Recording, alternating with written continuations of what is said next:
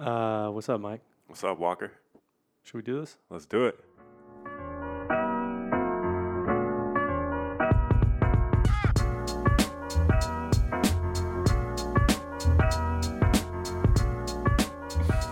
All right, welcome to Walls Down Podcast, the podcast where we talk about stories of masculinity. Walker. I'm Mike. And this week we've got Lauren Billy coming on. She'll come on after the first segment, but she's going to talk to us about her experience with masculinity, growing up, what she heard about it, what she saw, as a woman, how she experienced it, and how it influenced her. But first of all, what's up, Mike? What's How you going on? doing? I'm good. You're good? What's going on this week? Man, so last Saturday, after we did our podcast, Yeah. I got my nose pierced. It looks good. People can't see it, but it looks good. It's good. It's very simple. Yeah, and low key, I went with Lauren, actually, and some of her friends, and I was like, you know what? I want to get my nose pierced. And I had all this fear and anxiety, so I started texting a bunch of people like, you think I should get my nose pierced? And they were all like, yeah, why not? And What was the fear and anxiety? that I would either be judged or making a mistake or it wouldn't look good. And What would you be judged? this like idea that I'm a 31-year-old man getting my nose pierced and that I should have done that when I was like in my 20s or like 18 or 19. So I had this like idea that like I'm too old to get my nose pierced, or like if I go to like a meeting, they won't take me serious because I have my nose pierced or whatever. But I don't work at a corporate job. Yeah. I don't work in corporate America, so Yeah. like it's all good. Yeah. And I realized that I play it safe. Like I play my life safe, and like everything I do is calculated. Yeah. And I don't do anything like spontaneous. So this was like an act of like spontaneity. Spontaneity with asking 5 to 10 people. Yeah. It's progress. Yeah. It's progress in spontaneity. Yeah. And I was like, yo, man, just live your life. Yeah. Like, what's the worst that can happen? Like, you don't like it and you take it out and it heals and no one ever knows that you had your nose pierced. Yeah. But I love it, and I'm like, I need to do more things like this and just get out of my comfort zone. Yeah. And just learn more about myself. Have you wanted to do that for a while? Or was it spontaneous? Was it like today? It was a spontaneous like thought, followed by like a bunch of questions to see if I should do it. Yeah, yeah. But yeah, when we went, I was like, I want to get my nose pierced. Like, why not? Huh. And then the people there that work there, they were like, why not? Just do it. Yeah, like, what's the worst that can happen? They're like, it's tiny. And it's... No, really, that's what they were thinking. That's what they said. Yeah. They were like, it's tiny, it's fine. Yeah. It'll look good. Yeah. So I think like I get you though, like a part of, in like the context of this podcast, I'm sure it had something to do with my masculinity, but like there is this part of me that like has like I feel, I don't know if it's pressure, if it feels good. I mean, it feels safe to just like be steady. Yes. You know what I mean? Like to Yes. be like people like routine. Like I have this routine. Like I was telling my friend yesterday, I was like, you could set your watch to the way I get ready in the morning. Like it is like one thing after another takes like the other time, and I'll even be like, you know what, I'm going to take a little extra time this morning and I will be done in the exact same amount of time. Like it's just and there's something comforting, I think, about that, because I've definitely lived at times in my life where like there was no routine and it was total chaos and I was miserable. Yeah. But like being spontaneous or like doing something like fun and outside of that does, once I get into that loop so much, it's hard to break out of it. yeah. And then I like can judge myself too. If I'm like, are you being stupid? Is this childish? Like you were saying, like, Yes. it's like I'm 33 years old. Like, should I be doing, but I do I guess I do think like I'm that way with tattoos. Like I'll be like, most of my tattoos, it's like within a week, like I'll see something and I'll be like, God, that's really cool. I'd like to get that as a tattoo. And a lot of times, depending on money, usually is the thing. But like, I'll be like, within a week or two, I'll have it tattooed on. Yeah. And so, but the other thing about that, because I don't necessarily work in corporate America, but I do work in a job Yeah. where it's like I have an office and it's like, or button-up shirt. Yeah. I petitioned to not have to wear a tie. I like brought my case to my bosses, but it was a thoughtful case and it made sense. But so all my and this is actually the thing. It's funny from a guy I've always really looked up to, who I hope to have on this podcast at some point. His name's Mark, and because he was always just this kind of like funky, weird guy who I just thought was so much fun as a kid. He was my neighbor as a kid, but he tons of tattoos. But if you put a t-shirt and shorts on, you couldn't you couldn't see any of them. Mm-hmm. And granted, he dressed in like these weird 3-piece suits from China. He was unique in other ways, but so that actually like inspired me as a kid, because I knew even as a kid I was like, I want to have a bunch of tattoos. But same.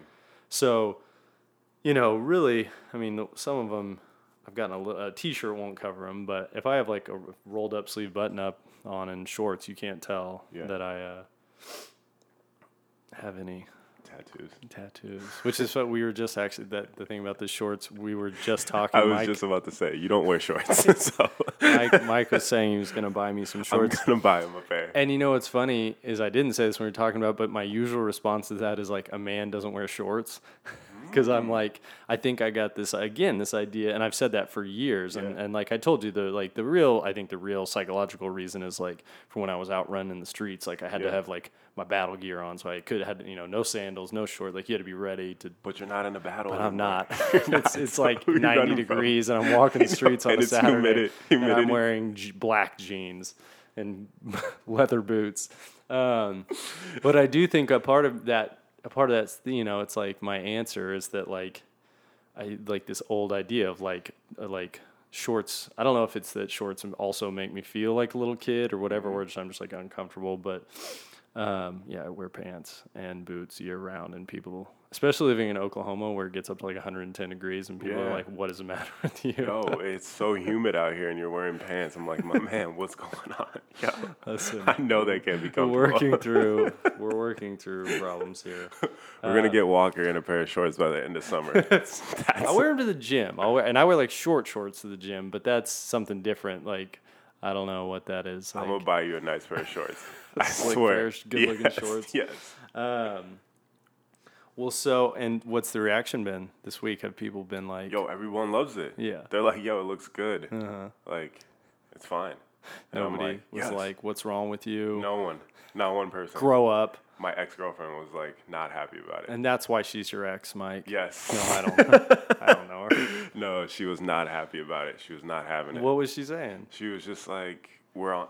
The end of the conversation was like, we're on two different pages. And I was like, whoa. Like this is a sign that you and I are not... That we're on two different pages. All right. I mean, it's fair we are. She obviously is not wrong. Yeah. But it was like she said something, like she said a bunch of other things, and I was like, wow, this like hurt my feelings. Like it really hurt my feelings. Because I was looking for like approval after like really like sitting there and like taking it in. I was like, wow, like I reached out to her to get like approval on like this this nose piercing, and she just completely shot it down. Yeah. And was like, no, I don't like guys that like have their nose pierced, like it doesn't look good. Yeah. Etc. And then I was like, oh, that's rude. And then she was like, well, it looks like we're on two different pages. And I was like, wow. Okay. And why you wanted approval from your ex-girlfriend? Because I was... Do we have time? a whole like litany of shit, you know, just like that, seeking validation. And then like I've been doing this inner child work. Yeah. So I like looking for approval from like my dad, and it like ties into that. Like at my core, these beliefs, I don't think I'm worthy. So like I look for outside approval, you know? Yeah. So that's why. Yes, I do understand what you're saying. I get that. Definitely. So like that was like at the core, that's what it was. I just wanted approval. That was my seltzer, sorry. Yeah, that's what I just wanted to know, that like what I was doing was okay. But like by doing this work, I'm learning like I can get that from myself. You know, I don't need outside. Can you explain what inner child work is? Because I wonder if a lot of people hear that and they're like, what? So inner child work is like going back in and reparenting myself or yourself by doing like a series of like question and answering, and then hypnosis, meditation, and just giving yourself that like love, care, and affection that you may necessarily never have gotten from your parents, and healing those traumas that I've gone through, and learning how to have healthy boundaries and what healthy conversations look like and what healthy like friendships look like and what love looks like, and just giving myself that, and not having like resentments towards my parents, but like looking at them as like human beings, and like they did the best they could with the tools they have, and just having compassion for them, even though they weren't there for me and like didn't show up and like give me those tools that I wanted and needed. I can give myself that. Yeah. And that way I'm not looking for other people to fill that void, because at the end of the day, that's a lot of pressure to put on someone. Like, hey, can you be like my mom, my dad, my lover, my friend? And if you do one thing wrong and I see it, then it's over. Yeah. You know? Because that's like some abandon, like that's a sign that you're gonna abandon me, or it is an abandonment. Yeah. So yeah, I've been doing this 8-day workshop with this woman named Lacey Phillips. And my mentor, she was like, you should do it, because I've done it in the past and it's been kicking my ass. But it's that like good ass kicking, because I know I'm breaking that chain. Yeah. And I see where these influences from my mom, my dad, and my grandmother have like heavily altered my like adulthood. And I'm like, whoa, I have an opportunity to change this and like build like authentic relationships like I'm doing with you. Yeah. And there's no fear or like judgment or like I need to be better than Walker, or I need to be better than Lauren, like because they're gonna leave me, you know, and I need to get all I can out of these relationships before they leave me, and I'm gonna do something subconsciously to like push them away, and then I wonder why like I'm alone, you know? Yeah. So, because it's like too unbearable when you're in that mindset. It's too unbearable, even if it's subconscious, unbearable to wait for the person to leave you. So it's like I can end this discomfort of waiting and not knowing by like pushing them away, or doing something that causes them to leave. Or honestly, a lot of times when you look at it, like just leaving yourself, like, you know, I have a lot of friends who are like, you know, I'm always pushing people away, and then we like talk about like their past relationships, and they're like, well, I broke up with this one, I'm like, you're not pushing them away, you're leaving them. Like you're straight up just leaving. And that inner child for me, like when I started doing this work, I realized like this like 6-year-old kid is running the show. Yeah. Like when I go to like a business meeting or when I go hang out with friends, when I get that uncomfortable feeling, it's not me, Mike, the adult 31-year-old. It's that 6-year-old like, oh, I'm not worthy of like being around these people. So I get that level of like discomfort. Yeah. And then I'm like, I don't want to go. You know that? Before, like my tummy hurts, I don't want to go to school. And you're just like, no, wait. I wanted to go all week, but now like 10 minutes before, it's like, no, I don't want to go. I don't want to hang out with these people. I don't like them. I'm making up these things. They're not my friends. They don't like me. I'm too busy. Like, and I deserve to relax. Yeah, and I come up with a lie and all this like shit, and it's like, wait a minute, this kid is running the show, and like making all these like executive decisions when it's like, wait a minute, no. Like, let me tell this kid, like, hey, go play with your spiritual, like, babysitters. Yeah. And, like, I'm going to go hang out with my friends, but I'm going to still come back and show up and love you, you know? And, like, really showing up for this kid and telling him, like, hey, even though, like, you were abandoned, like, I'm not going to abandon you. And I'm sorry that, like, I wasn't aware of your presence. And now that I'm aware of your presence, I want to make sure that I'm showing up for you and love you. So, like, that's been, like, a difficult process. But you know what's the trippy part? Since I've been doing this work, every time I see a little kid running around, like, my heart just, like, melts. I'm just like, oh, that's me. You just, like, grab him by the shoulders and look him in the eye. Just like, it's okay. It's going to be okay. I promise. I promise you're not. Their parents are like, what are you doing? Put my guitar. I'm like, no, this moment. It's like that. Well, it's like, I think we talked about last week, that Mr. Rogers documentary, and like so many people kind of still need to see that. You got to see it. I mean, you got to see it. I'm going to go see it by myself so I could like have a good cry. That's what I did. I saw it by myself. But like, you know, and they talk about it in it that this kind of a backlash against him was like, you know, Mr. Rogers was a part of this like kind of 80s and 90s millennial generation that like we created this like everyone you're so special so nobody thinks they have to earn anything and they think they're entitled to, but like really what he was telling, he was like basically kind of what you're saying is he was like wanted every kid to know, he wasn't saying they're special and they never have to work harder, and he was saying like every kid deserves love and is like worthy of being loved. Like, and if you think that's like entitlement, then go fuck yourself. But like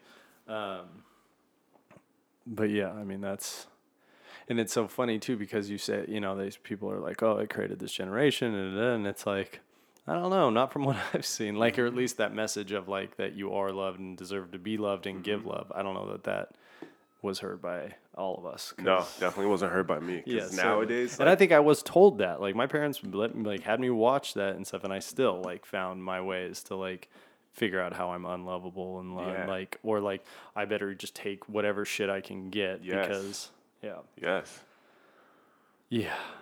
what's going on with you? Enough about me. Well, I mean, it was, you know, another week, pretty, you know, it's kind of. What does that look like? What does that mean? So I go to work. I work as a therapist, but you know, so it's not something that I talk a lot about, especially on here, but just because that's the nature of the work. But so it can be heavy work. I work in a center with other people, and so it's nice for like a community. And like the people I work with are also, you know, great, and I love my job. But it can be heavy sometimes, and it was kind of a heavy week. And I was actually thinking this happened yesterday. You know, some weeks are heavier, and just things happen. It's, you know, and so this week was one of those kind of weeks, and I think I just was like, you know, it was kind of a trying week, and so I was really tired. And then yesterday, this one of my coworkers, who's like one of my really probably my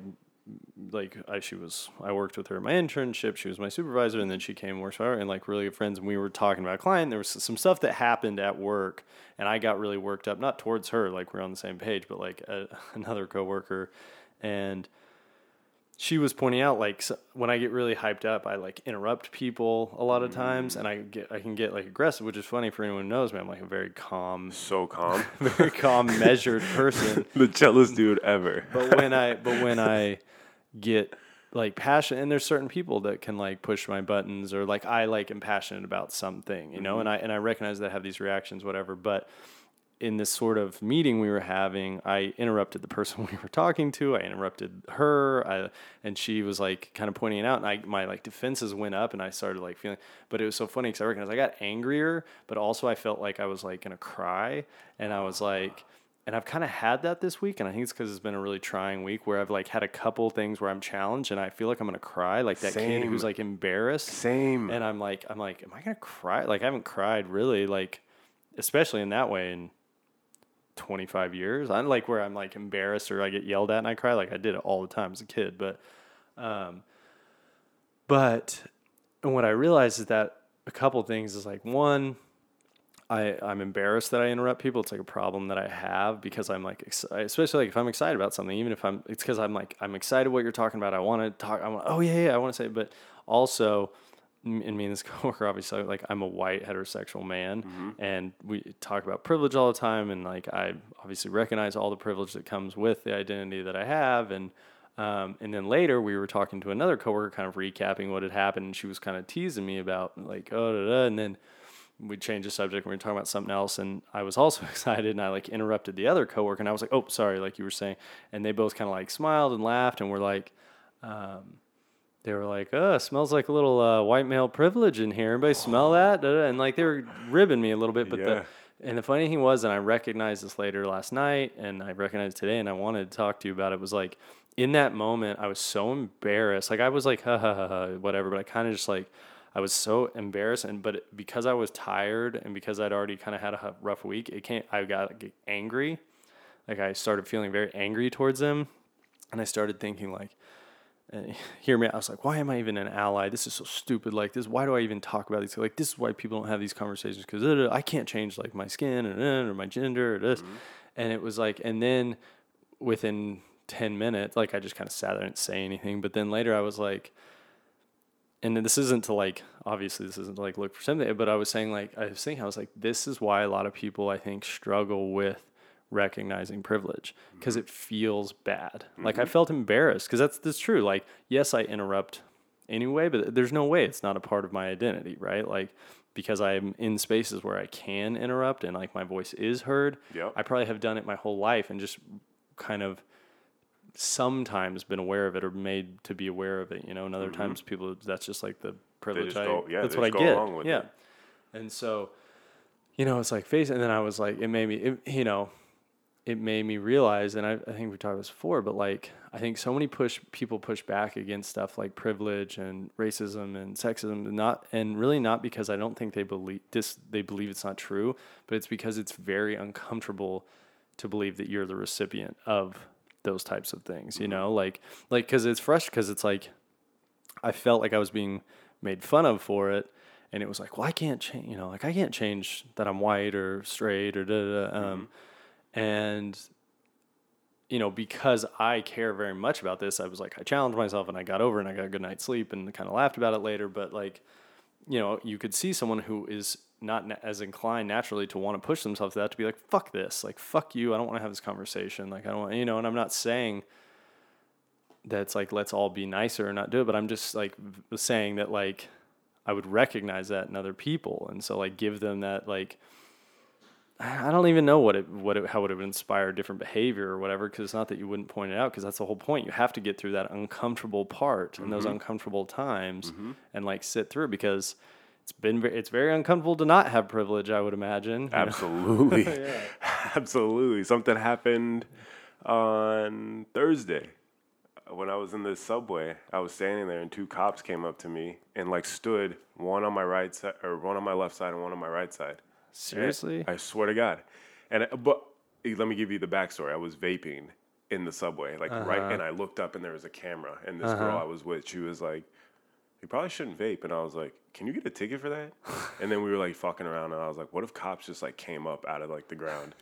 And then she looks over and she's like, "Oh shit, there are two cops," and they literally walked and stood right next to me, and I was like, "Oh shit," and I was like, should I step forward? Should I not? But like, what should I do? But if it was some, like, I mean, whatever. Maybe I'm being, like, if it was some white kid vaping, do you think it would be the same? If it was or like someone who wasn't 6'3" or 6'4", you know what I mean? I like, don't know. Yeah. I don't know. Yeah. I mean. But, like, my heart, like, dropped. I was like, this is crazy, because, like, these guys, I'm supposed to look at them and be like, okay, they're going to protect me. I'm looking at them like, oh, shit, they're going to fuck me up right now. Yeah. And there's a group of people, like, what's going to happen? Like, that's what's going through my head. Play it safe. Be calm. Because I am a 6'4" black man. Yeah. Like, be calm. Like, if they say anything, don't even answer. act like a normal person. Act overly. Overly cautious. Overly, like, yes, I'm good. Whatever you say, cool, I'll do it. I don't want any problems, you know? Yeah. But. I mean, that makes me feel sad. But, like, it's just like like Donald Glover said, this is America. This is America. That's right. Yeah. Yeah. Yeah, man. Because I mean, it's funny, like, and we got to take a break soon, but, like, yeah, like, you know, as a person who used to do a lot of illegal things, not like terrible, you know, like, but I did things that were not good. Like, I used to be like, you know, I get that like tenseness when I see cops and that's all that kind of thing. And now, like, that I don't really do illegal things at all. Yeah. I'm like, man, cops are here. You know, I don't have any problem with cops. The cops are here to serve. Like, I get it. It's a very complex job. Like, I'm like, yes, policing is needs to be overhauled, but like, I don't get that feeling. And it's like, that's just like just a very clear, simple difference. Yeah. You know what I mean? Like, you're not doing a bunch of illegal shit. I know you know what I mean? But like, to feel uneasy. Mm-hmm. All right. Well, we solved that. So let's take a break. Yeah, when we come back, we got the very special Lauren Billy. Love it. Let's go.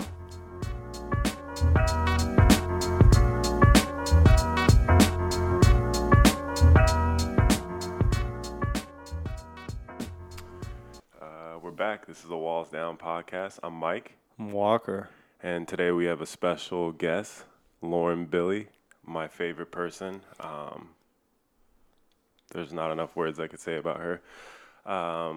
She's the co-owner of Cycles and Sex, a really, really special friend of mine, and I've learned so much from her just in the short amount of time of living with her about myself, about gender, race, and just being an overall good, authentic person.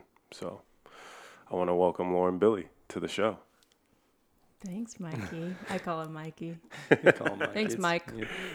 Thank you, Michael. That's very generous. Lauren's also with Mike, the co-owner of our studio. Yeah. By that I mean we record in her apartment. Yeah.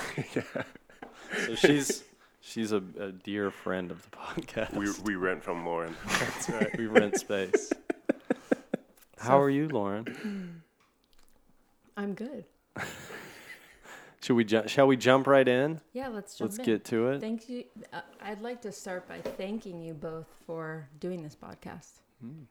I've said this before, but as someone who lives in the space that the podcast happens in every Saturday, it's really makes me feel so good just to walk into my house and know that there's two men who are striving to engage in, develop, and expand consciousness around masculinity. As someone, we'll get into it, but as someone who thinks about gender so often and my relationship to masculinity and men, it's like healing just to know that it's happening. Well, that's nice to hear. I Yeah, hope that that's makes me feel everyone's good. experience, and if you could all write reviews that say exactly that would be nice. Perfect. So first and foremost, a question I think you'll be able to answer easily. How do you identify yourself? I identify as female and straight-ish. Cool. Nice. And so to sort of just jump into it, what was your experience like, first kind of memories, first ideas around men, masculinity, and even in contrast to femininity? I honestly, scary. I've been doing this, Mike, who's, I think probably talked about it. He's introduced me to this reparenting work, and it's allowed me to go really deep back into where I came from and my relationship with my ideas of parents, which are the first forms of unity that I was exposed to. And I've been really realizing how scared I was of men and how the males in my life from a very young age exemplified anger, annoyance with me, especially when it came to me expressing my feelings. What did that look like? I remember my stepdad just kind of not wanting me around when I would talk, like ignoring me. And my uncle, I have an abuse past, and all of it has been from men. So my uncle hating me if I was being silly, I think I've studied like feminine energy and kind of like silliness and childlikeness and freedom is feminine energy. And I think especially and you always hear about giggling being like, I don't know, a feminine quality. And I remember being like a silly child, girl, female child, female in my sex and also in my identity as a young woman. I remember, that part of me being not liked by men, by the figures in my life. So my stepdad was angry and mean and didn't want me around. I think probably said it out loud, Wow. to my mom. It was clear that he didn't like kids and she had 2 girls. And he was scary. He was, he was angry and then my uncle was too. There was both a lot of alcohol involved. And my other uncle, I remember, I just remember all the older men in my life feeling like annoyed by me all the time, which speaks so much to my relationship with men today. Feeling like annoyed by me, wishing I wasn't around. I remember like yelling and like ignoring and quieting. And then my mom, she's really cool actually. And as a woman today, who I'm 35 and she was 33 when she had me, and now I think about her, and she had a few marriages and chose to be involved with this stepdad who was really scary and terrorizing for me and my sister. I have a lot of empathy and understanding for her today, and why that decision was really hard for her, and then hard for her to end it. And also I'm in recovery, and he is 100%, in and out of recovery, and definitely an alcoholic. So I have a lot of like understanding of that, but he was really scary. And in this reparenting work that I'm doing, I'm realizing one of the questions on the first day is to go back and create whatever parents that you would have wanted to be loved by, and whatever environment you would have loved to grown up in. And the point of it is to like re-manifest what you needed. And the craziest thing was like, it was really hard for me to identify what a man I needed looked like, because I can't even think of an example. And in my subconscious. Yeah, and what I mean, do you mean like if someone was what you needed, it almost doesn't seem like a man? No, I just don't know any. I have no reference points. And I think today, and then even, I'm sure there are like really cool men, but I'm just not close enough to them to know how they parent and how they show up as a husband, or especially to a young girl. So I just literally don't know what it would look like. And it feels like this blank spot that I don't even know how. Yeah. So, and then obviously, your original question was my first memories of like masculinity and femininity. Did you identify that as sorry to help with, please, is like when you were younger, when you were, being, and it's, did you recognize it as man versus woman? Like women treat me this way, men treat me this way? I don't think so. Yeah. I think also I thought that men were more powerful. I didn't know, like a powerful woman, a queen, these are like words that we're using now in culture to raise up women and to honor them. But I definitely thought that men were in charge, and that they did like the more important things. And I always, as a younger girl, like tried really hard to, I had a lot of guy friends. I tried really hard to compete with them athletically, and I was like really interested in like hanging with the boys. And I think it was because I wanted to be able to be equal. I wanted to be able to be like seen as powerful as that. And even into my drinking, I see how I was like trying to drink and use in this like excessive way, similar to like the strong, cool men that I knew. Yeah. Mm-hmm. And I just wanted to like I really honestly just wanted to like be them. I wanted to like have the chance to be that powerful. Yeah. Because I didn't see that there was a path for me to do so without acting like them. Yeah. Yeah, for sure. Like, that speaks to a lot of like what we've talked about, is like, it seemed like you had to have access to these like things like power and acceptance and all this thing, and like even as men, like acting that way. And so seeing that as a woman, to see it almost in the same way, it's interesting to see that. That's why I played basketball in high school, because it gave me power. Yeah, that's it. When I was telling you last night, Mm-hmm. I don't even remember if remember when I told you I wanted to go to fashion school, and they were like, no, you're gonna go play basketball. And I was like, okay, well, this gives me power. Well, and also like that idea of when we were talking about like being silly, I almost said like, oh, well, I think of you as like a silly person now. And then I had this like quick thought. I was like, no, that's don't say that. That's like a bad word or something like that. And I do think, I think it is something that's like stomped out, or like this idea of being silly, even though it is. And it's funny that you say that's like a feminine thing, because I feel like that's like, you know, it was like a scolding thing. Like, stop being so silly, you Yep. know, like, don't be like that. Yep. And even it obviously is still inside me because I thought, like, oh, I won't say that about because she'll take the offense to me saying that.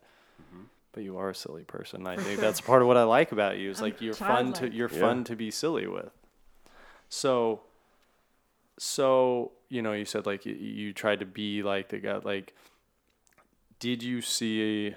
I mean, it seems kind of obvious because I know you, but like, did you see what kind of effects did it have on your life? You trying to get access to that power? Did it, you know, were you able to access any of it, or did it just backlash? I think about this a lot too, even today in my relationship with men. I think, you know, I think like culturally, maybe in my home, but yeah, I mean, in my home, it was like my looks were talked about like from the beginning. Like my mom really cares about how she looks. And a lot of people in my family are obese besides my mom. My mom like works hard. I think it's like in our genes to like get fat. Or I don't know, but it's definitely in our habits. And my mom is like the only one besides also my cousin who have like gone in me, who have done a lot of work to like not let that happen. And so I grew up with her talking about herself and her body and her hair, like her looks a lot. And so I definitely knew that it was like more powerful if I was pretty, you know, like if I looked good and if my body was thin, that I remember dieting at like age 7, like because if I looked good, then that was like a way that I could earn. And at that point, I don't even think I was thinking, oh, the 7th grade boy I have a crush on cares if I'm thinner. I think it was more like, this is how I get approval from adults even, is if I'm like good looking. So that's my way. And I was smart in school. Obviously, like they wanted me. I got good grades. I was smart. I am smart. And but that wasn't the way to like get, I guess, the love and approval. So I think that later I realized that like if I wasn't the girl that all the like boys with power. So one way to get power is for the boys with power to want you. And that's like that's the easiest way for a woman to get power. And if I started realizing at a young age, like I wasn't number one for like all the boys.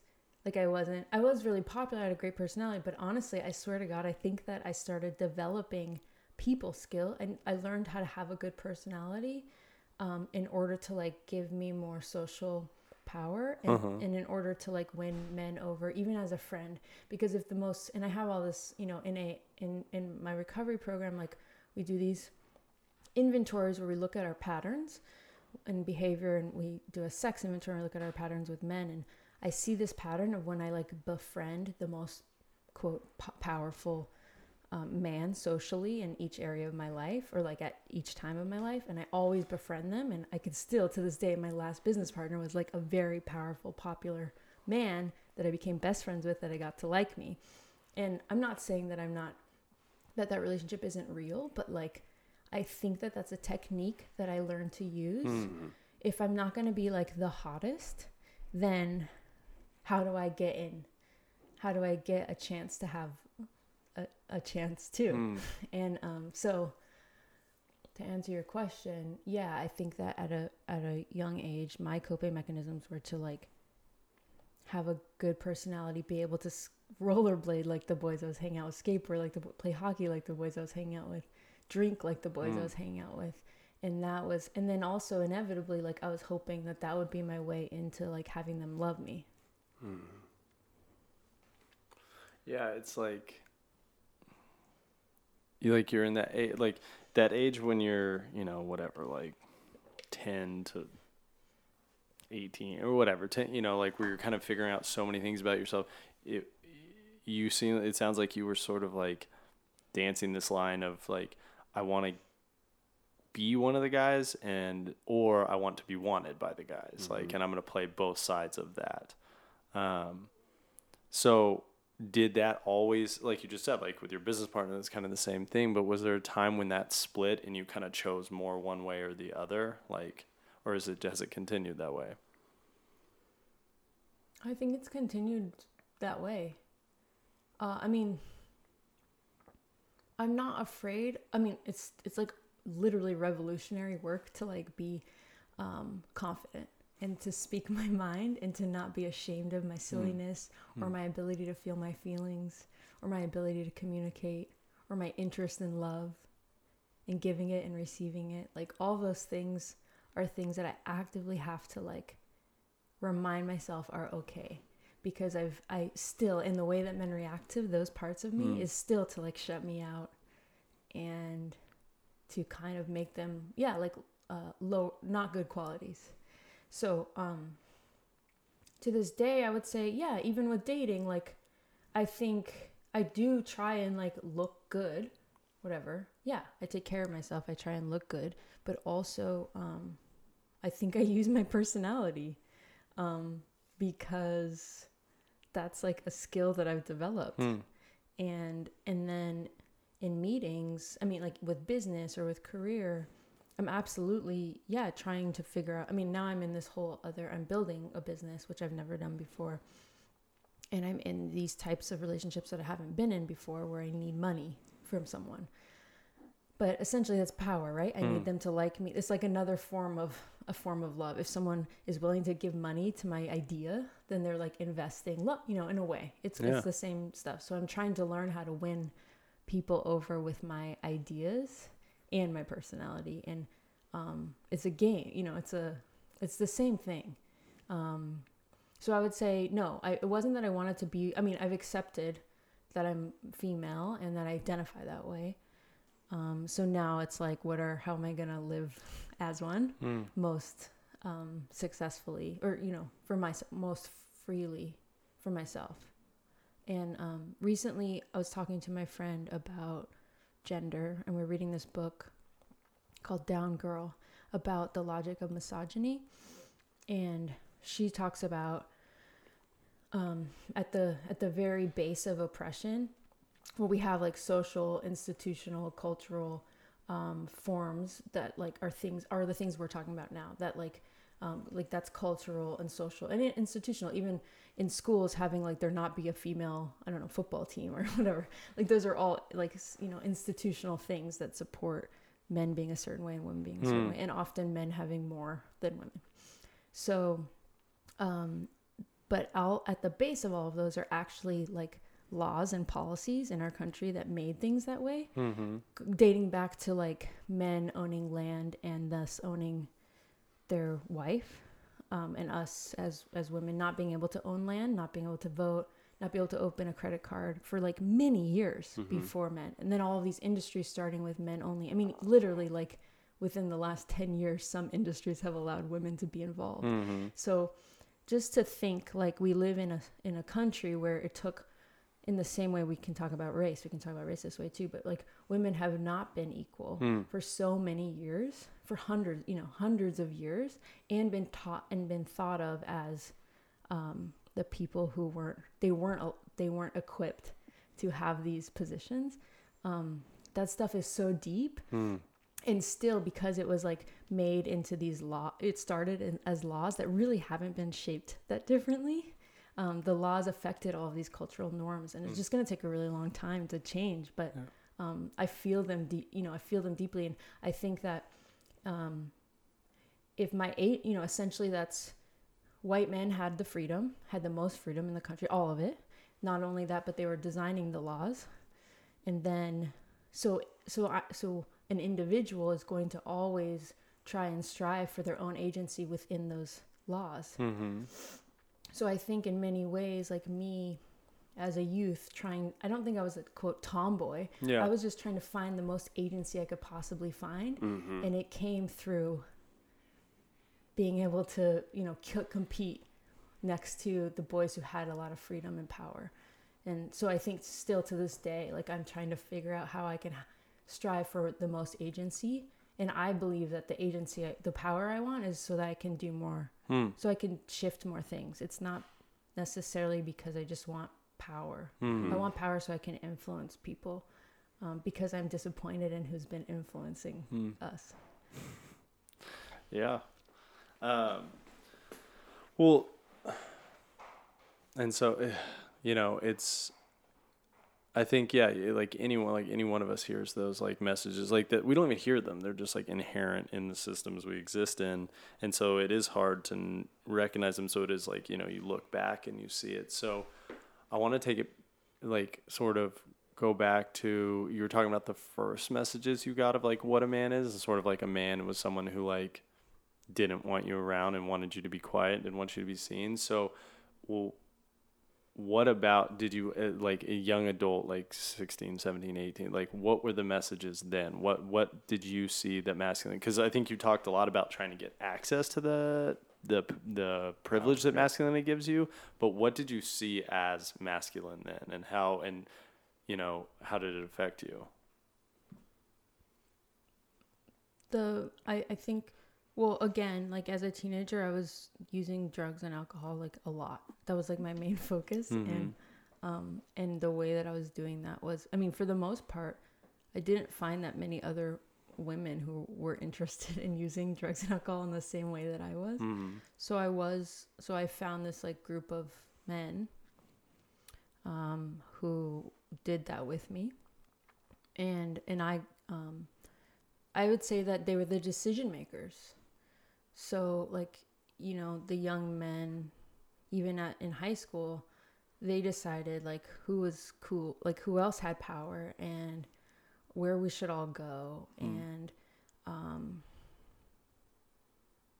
even I can remember like I was a freshman, and I don't even remember wanting anyone's approval besides like the popular football players, who like they were the presidents, you know what I mean? Like I think I saw masculinity as like the ultimate power, the decision maker, and thus I do what they say because, or I do what I can to like get closer to them. I do what I can to make them happy, and that comes down to like also sexuality, if like or sexual oppression or using sex for power. If like a cute popular guy who's a decision maker, it wants me, then I kind of do what he wants because I don't have my own agency, and I already have been like trained to think that I'm not enough, and I'm kind of like whack, like the way that I am naturally doesn't really serve that much of a purpose. Yeah, I mean, it's funny, I'd never even thought about it in those terms, but I was like, that you made me think about, I remember this time in my life when I was also partying and drinking, and we would like go to this one house. So it was my brother's house, and we'd like pregame, and then we'd go out to wherever. And I remember this one time, and I've thought about this a lot of times, me, my brother, and this one friend of ours kind of recognized and started kind of joked about and even kind of messed with it, that we were kind of the decision makers in that crew. And there would always be, and I never thought about how, like, we had like female friends and girlfriends of guys that were in the group, and at times the three of us had girlfriends, and like they were just never consulted. You know what I mean? Like no one, like, and I've never even thought about it that way. Like I've never even, like, I've told that story to other people, how we recognize that and thought it was funny. And like we used to jokingly call ourselves like the shepherds a couple times. And like, I've never thought about that the women weren't even, there was no way that was going to be like a decision being made. So like even on that, in that example, and like, yeah, but yeah. Flashbacks. And also, yeah, well, and just that idea of like not being conditioned to just like assume that you're not enough. Like I need to give him what he wants. Like that's, and both of us being conditioned, you being conditioned to not even think that my insights are valuable, or and me being conditioned not to think that. I mean, I even like to think like women, again, like women saying what they think is like revolutionary. Yeah. Or even knowing what they think and then having the esteem to like gather those thoughts and put them out in a room is like with men is like hard, Yeah. And I've just begun to practice in the last few years. It's cool. And it's like just showing me how not natural it is for how I was taught. Yeah. And also for the people who are receiving what I say, which are often men. Yeah. I mean, I think it's something, I don't know about you, Mike, but like I think about this like where I'm like, even in the way I'm like right now in the way I'm responding, I'm like, how much of it is like conditioned, like, you know, it's like this is a podcast and we're asking questions and and like, but it's like, how much of like me like interrupting you or like taking what I want from what you're saying, you know what I mean, like even the way I'm hearing you. It's just something that it's like I'm not even aware of it, and so like to have women who do the incredibly difficult work to like speak up and say those things is like goes back to what we were talking about in the opening part where I was like challenged by two of my female coworkers about privilege, and not even like challenged, just sort of like pointing something out and how uncomfortable I got. And it was like discomfort because I like felt embarrassed, but it was like, you know, my natural response is to be angry, you know, to like protect that embarrassment, to be like, fuck that then, fuck you, like, you know, I'm not like that, you know, like, you know, but it's like, no, you are, and it's okay, we're trying to help you. Yeah, you called me on some like male privilege stuff that I was unaware of, where I'm like, wait, what? No, that's not true. I'm black in America. I don't have privilege. And you're like, but you're a man. You have privilege. You It's have complicated. you have more privilege than I would as a woman. And I'm like, oh. In some ways. Right. Yeah. But like it was stuff I was unaware of. And I was like, oh, okay. All right. I need to learn about that. I want to learn about that. So yeah. And even things like height, right? Like both of you Totally. are over 6 something. You're like 6'2", maybe 6'4". Yeah, like height. I mean, all of these things are like forms of power, of what we've been taught to look at as power. If you look at like, there's some stat, I'm totally gonna chop it up, but we could Google it. But about like Fortune 500 CEOs, all of them are like above 6'2".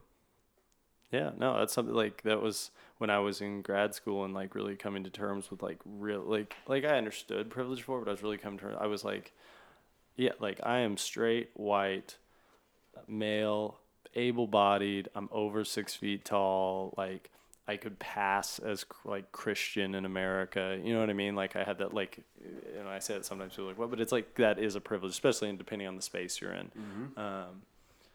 And I actually even noticed, well, like, look how we're sitting. Look at just like I just noticed that I'm sitting up higher. Like it's that's not that we position ourselves that way. It's just like, you know, once you train your mind to like notice certain things, it's not that, but I just thought that was funny. Okay, well, so let's take a break. And then when we come back, I kind of want to hear, I mean, I think you've spoken some to it. It's hard not to when you're just sort of like developing these ideas, but about when you really kind of made that change and you started to recognize these things and wrestle, because I know you well enough to know you have, and just obviously in the way you're speaking now, you've like become aware of these things and what that experience was like really like the nitty gritty of it. Yeah. Cool. Let's do it.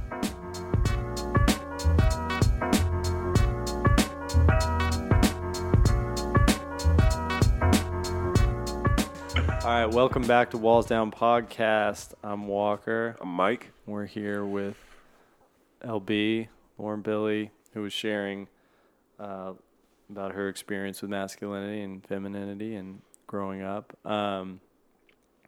So where we kind of left off was you were talking about, you know, that experience, high school and learning what that was like and power and all of that. So I guess the question now, what we said before the break, is like, when did you start to become aware of those things? When did you start to become aware of the effect they were having on you? And did you want to make any changes? Really not until really recently. Even I think this is part of my own social reaction to gender roles, but even in college, like I was really interested in oppression in America, and I was really focused on race. And a lot of people in college are studying gender studies, and I was like, I don't really care about like that. I'm really interested in racial oppression in America, and I didn't really give it. I didn't give it my attention until I started working with a really amazing man. On my last job, my last project. And he And it was a relationship where I first came in as his helper, as like the helper to a really amazing man, which just achieving that role was like a huge honor. No one had it yet. And he has a lot of social power, and he's very charming and tall and handsome and well educated and sensitive, and like all these things are real traits of his. And I was supporting him to be better, you know, to be even more powerful. And then in our relationship, I started to grow into myself, and I realized that I had a lot of the traits that he had too. And I, with his help and support, but also with his help and support, I became empowered alongside his, and slowly started to feel that and notice it in our community and ask for some forms of equality. And it was in that relationship when I started to see it more clearly, that I had a lot of his traits, but that they worked for him better. And that he had so much conditioning and support. And even like we would walk into important meetings, like the founders of WeWork, they're all these like tall men. Tall. They're all like 6'4". And we'd walk into a meeting and no one would even acknowledge me. And I mean, you hear women talk about that, like being in boardrooms and not being asked to speak or not listened to.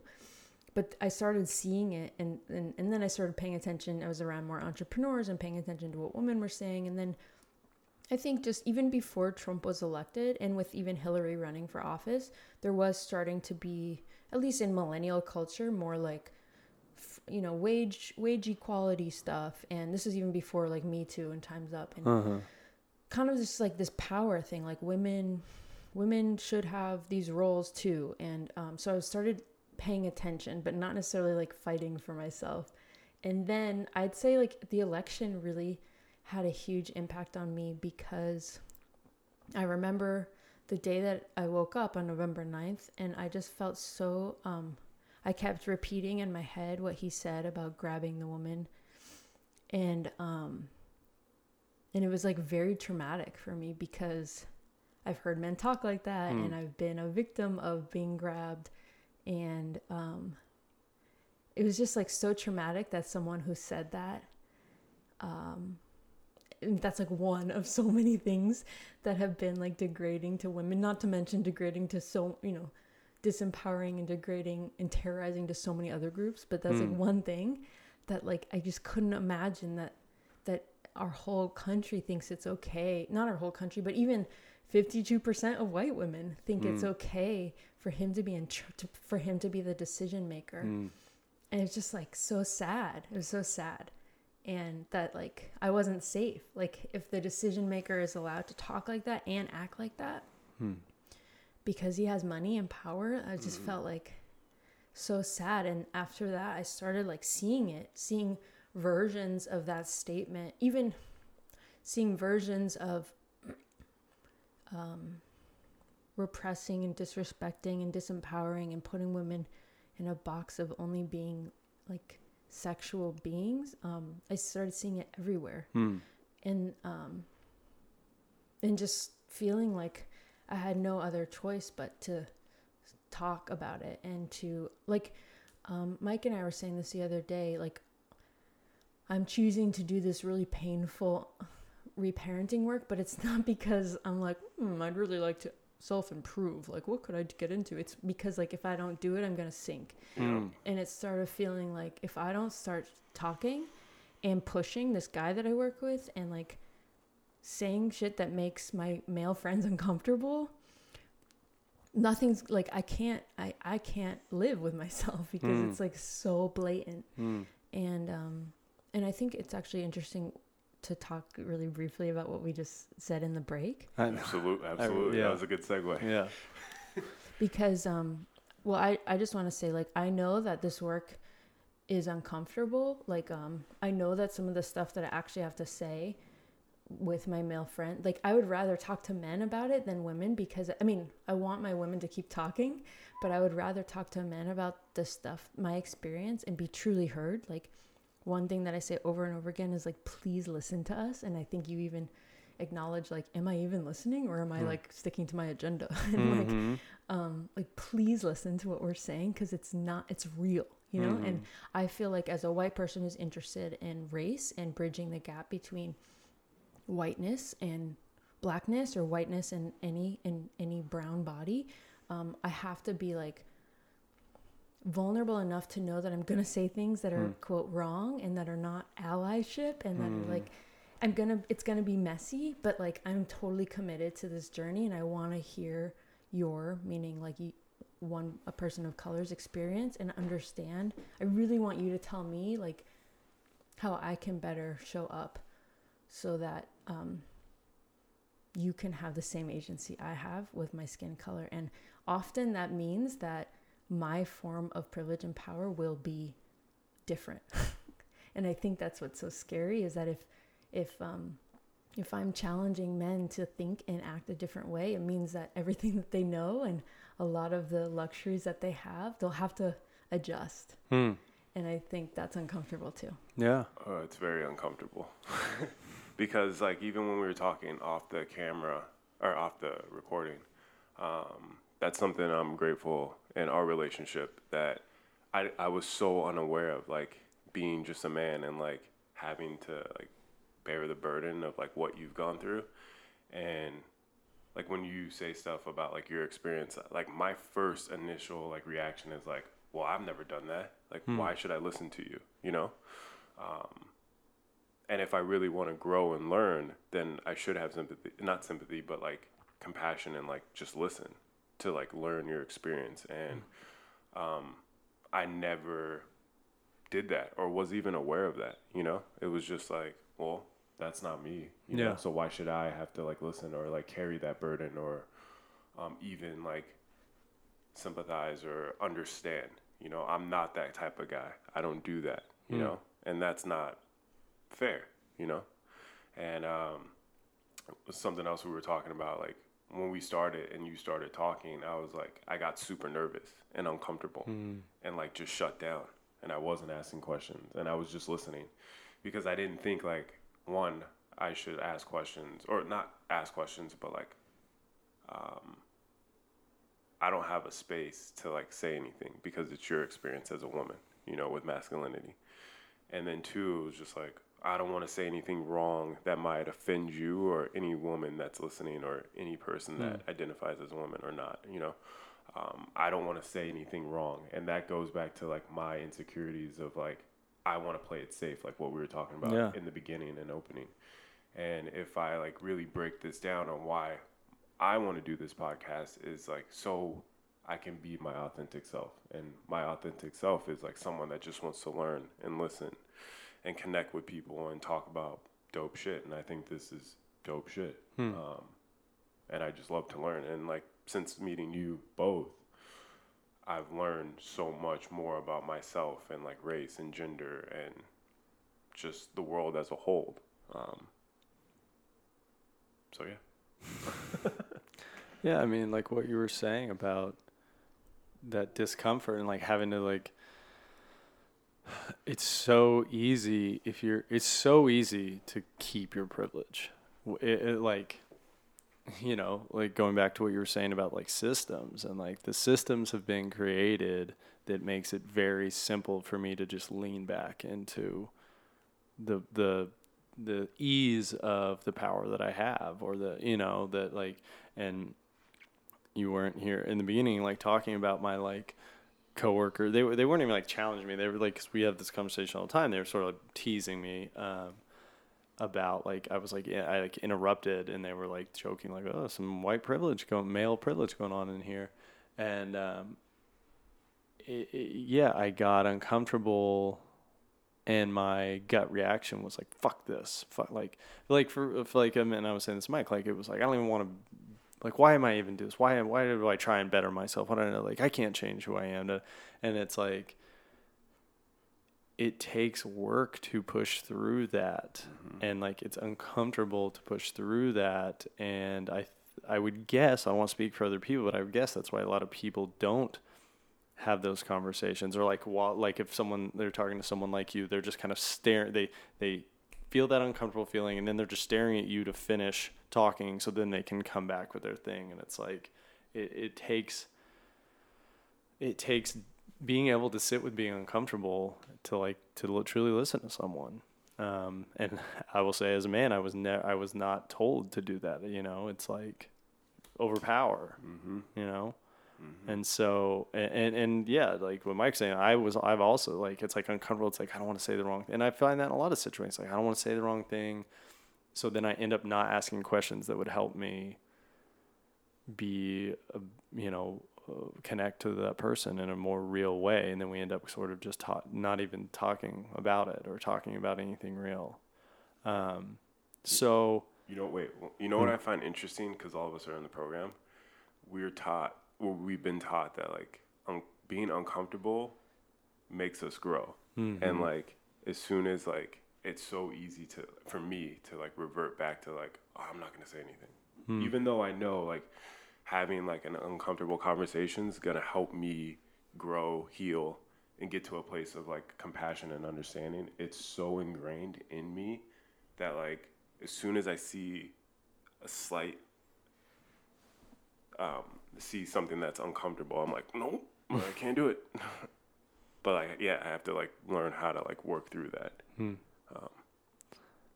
So speaking of, like, those uncomfortable, like, you're talking about, like, that it is uncomfortable, but, like, what has your experience been since you've started to push people in that way, and since you've started to ask that of men, like, shut up and listen?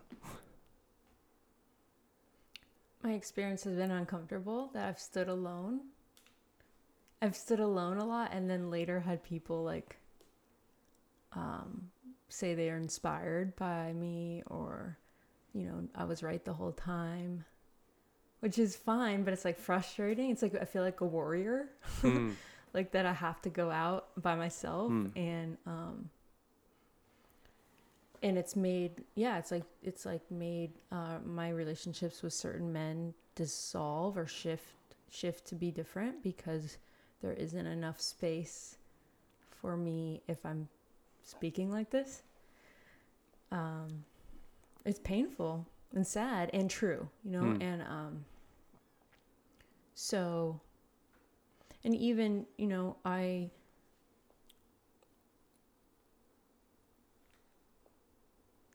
it's been painful and sad and true. I also feel like there isn't much language. I don't have a lot of language to describe what it feels like to be oppressed. I just know this book I'm reading, I just mentioned a few minutes ago, she opens it up talking about being strangled, and she uses the metaphor of strangling, and then goes into all these stats of, like, most stranglings are committed by men, like all of them are committed by men, and like she uses it as a metaphor. And I think often I haven't been able, and I see this in my fellow women who are experiencing this, that we just don't have this language to explain what it feels like, and it's so subtle. And this goes back to what I was saying about policy and politics. It's so subtle. Once it's like, okay, of course we hired women to be C-suite, you know, employees. It's still so subtle, the ways that people in power, men in power, can, silence us.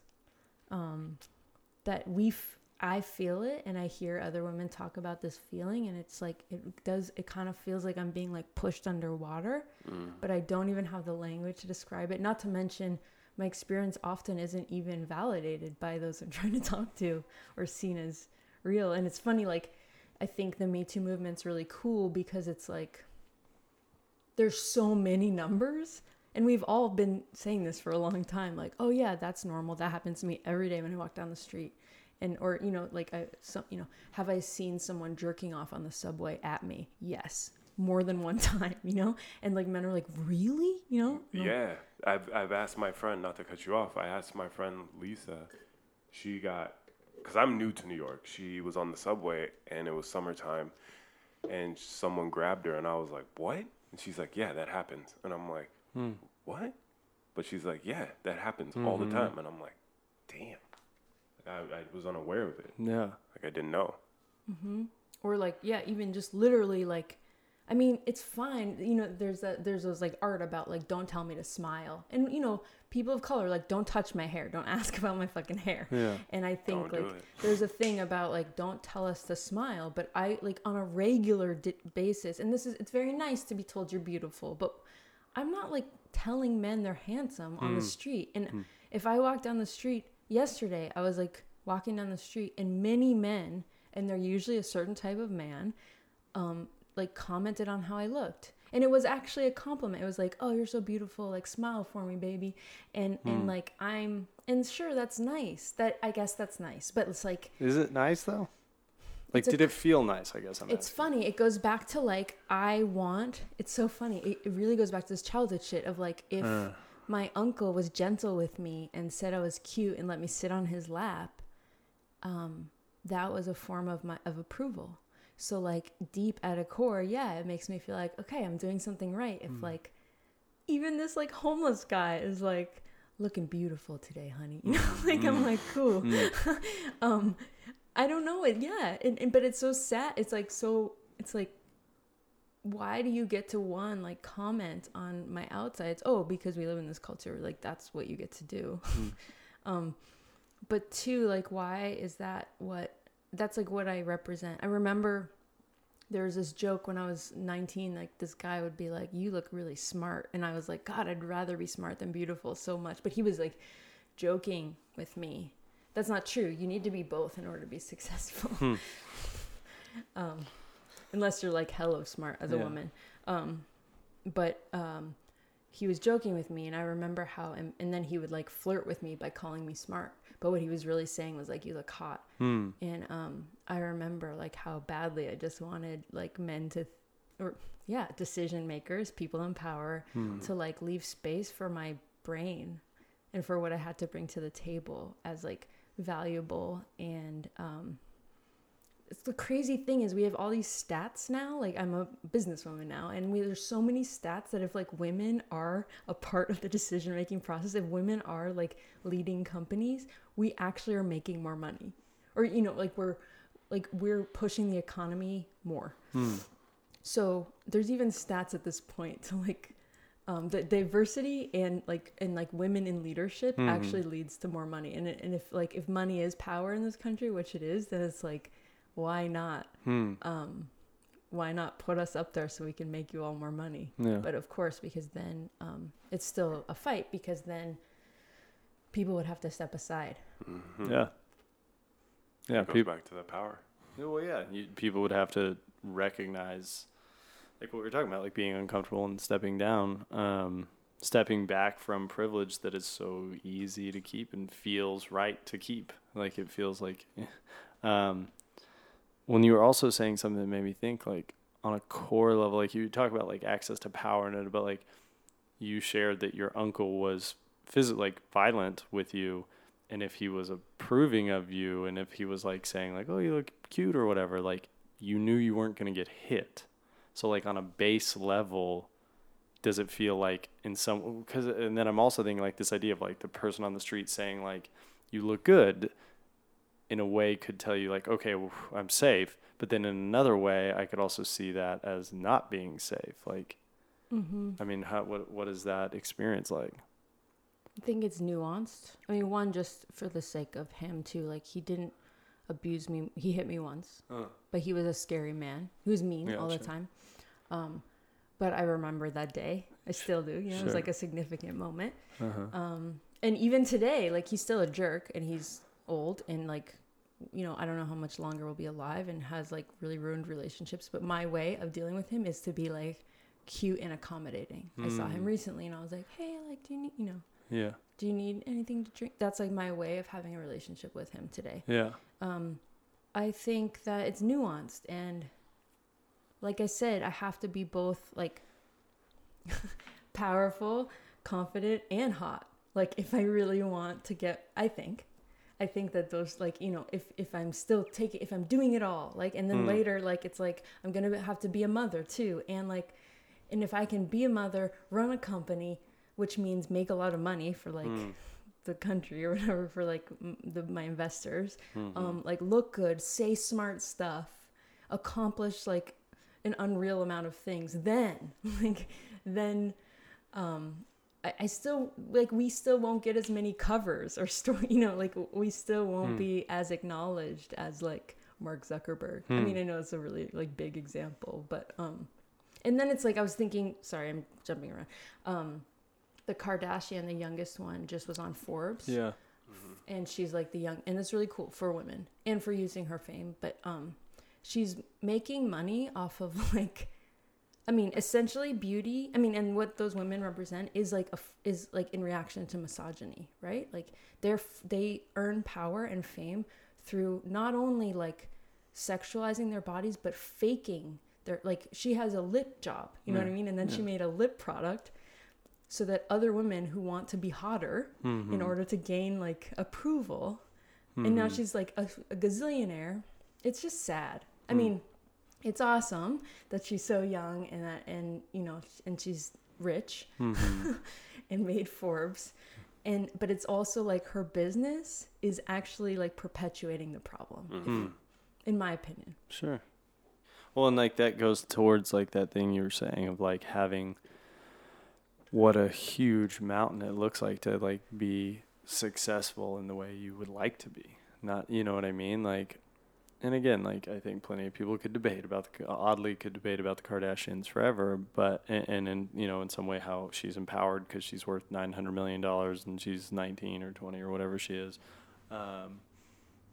But is that a way that you would want to have that kind of like access, gaining access to that power of wealth and influence through the methodology that she did, you know? And I, like you were saying, like, I would like to do it in another way, which is even more pressure. Like, whereas, I don't know, I just don't see like, I like, one, I don't even see that option as a man, but not in like oh, we don't have that option, but almost just like, I wouldn't have to consider that. Like, oh, do I want to, I guess in some way, I don't know. This is hard. This is hard stuff. Like, it's confusing, and it seems like, yeah, like when does it end where it's like that you did it the right? So like, who's a role model of yours? Who's someone that you look to? No, I was thinking that, like, I literally don't know that many female role models. You know who I like? I was telling you, who's the woman on Instagram? I was telling you. He wasn't listening. No, I'm kidding. I'm kidding. She's someone's daughter. We all like her. She's funny.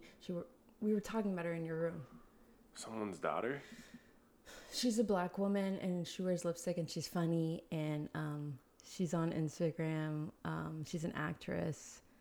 Oh, Tracy Ellis Ross. Yeah. Okay. I think she's dope because she says real shit. You know, I think Alicia Keys is dope. She says real shit. I'm just like, I don't know. I just want to hear some people say some real stuff. Like, but also, and then it's like, I know that Beyonce and Jay-Z are putting, like, I'm like, where is their philanthropy? Like, how are they cool? Their lyrics are shifting culture, but like, what are they doing? Like, shit is going down in this country, and like, how are they using their power and wealth to influence it? And people are like, oh, they do a lot. Like, they just keep it low key. And I'm like, I think like we need to see what leadership looks like. And like, if Kim Kardashian got so much press from like going to Trump to talk about this one woman who was incarcerated unfairly, and there's like endless people who are incarcerated unfairly, and like, I just want to see people who are in a place of power like say something, and they're not, and it's like really frustrating because I don't know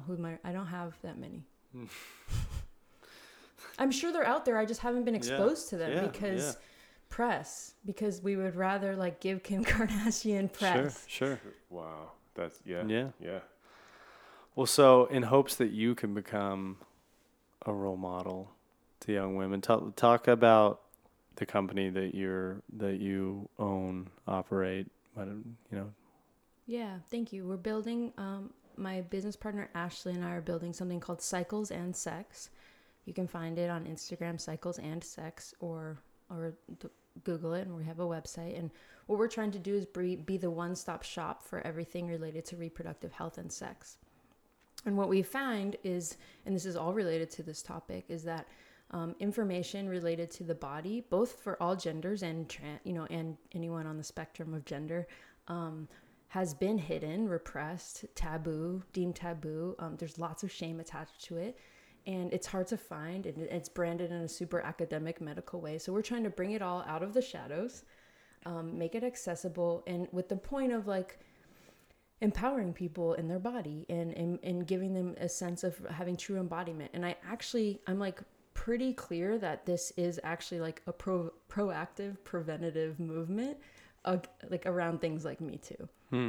But yeah, so we're building an online marketplace for information. There'll be a shop where you can buy all kinds of things, and then there'll be a directory where you can match and link to any kind of practitioner that you might need to help you with an ailment or a problem or a trauma you need to work through. So we were about 1.5 years old, and we had some really big events that put us on the map that did extremely well. We just had a New York Times article today. And now we're raising money to build the digital part, and it's hard to raise money. And I'm experiencing the gender stuff. Yeah, I was going to say, I'm sure that all plays into that process as well. Yeah, but if listeners are interested, you can follow us. We do a lot of research. We have a big team of diverse people doing research to just start to inform people. We believe that like information, just like if you know your history, then you'll be able to understand where we're at in society today. And if you understand these things about your body, like sexuality, and even just like you guys have reproductive cycles. All human beings have reproductive cycles and hormonal cycles that have everything to do with your wellness and all areas of your life. And sex is actually the responsible for the human race. So like, why don't we have information about it, and why is it so weird? I mean I can answer those questions, but instead I'd rather just give it to you so that it's like easy to find. Yeah. Awesome. Thank you so much. Yeah. I imagine we'll probably have you on again. You can update us. Thanks for having me. Talk more. I was very chatty. That's good. No, you were great. You have a lot to say, and hopefully people Thank listen. You for a mic. Yeah, now it's, saved forever. Yeah, and if you have anything to say to us, you want to talk shit, you want to say people who should be on the podcast, whatever, email us at wallsdownpodcast@gmail.com. And you can also find us at Walls Down Podcast on IG. Follow us. That's Instagram. Can I say one it's more thing? Instagram. Go ahead. Yeah, go ahead. I was thinking just in regards to, like, it's really important to me that I know that gender isn't binary, and I know that race isn't binary. Yeah. And I was using language during this podcast, like saying woman and man and masculinity and femininity. And I just want to say that, like, I'm speaking from my experience, and that I'm very aware that gender is not binary, and I want to get better at using language that's inclusive in that way. And I know that I didn't during this chat. So Facts. like, Yeah. yeah. No, and I think, we've all, like, that one, well, I'll speak for myself, like, again, was raised in that way of, like, very binary way of looking at so many things. And then more recently, with sexuality and race and gender and all of that being, like, it's like everything is a spectrum and everything, but it's so hard to, like, I was not given words for those things. And so to break away from that, and hopefully, ideally, again, if you are a person that doesn't identify in that binary way, we're like, email us, get on, like, we're going to have every person that wants to be on to come tell their experience. Please. Thanks, guys. Thanks, everybody. Thanks, LB. Bye. Bye.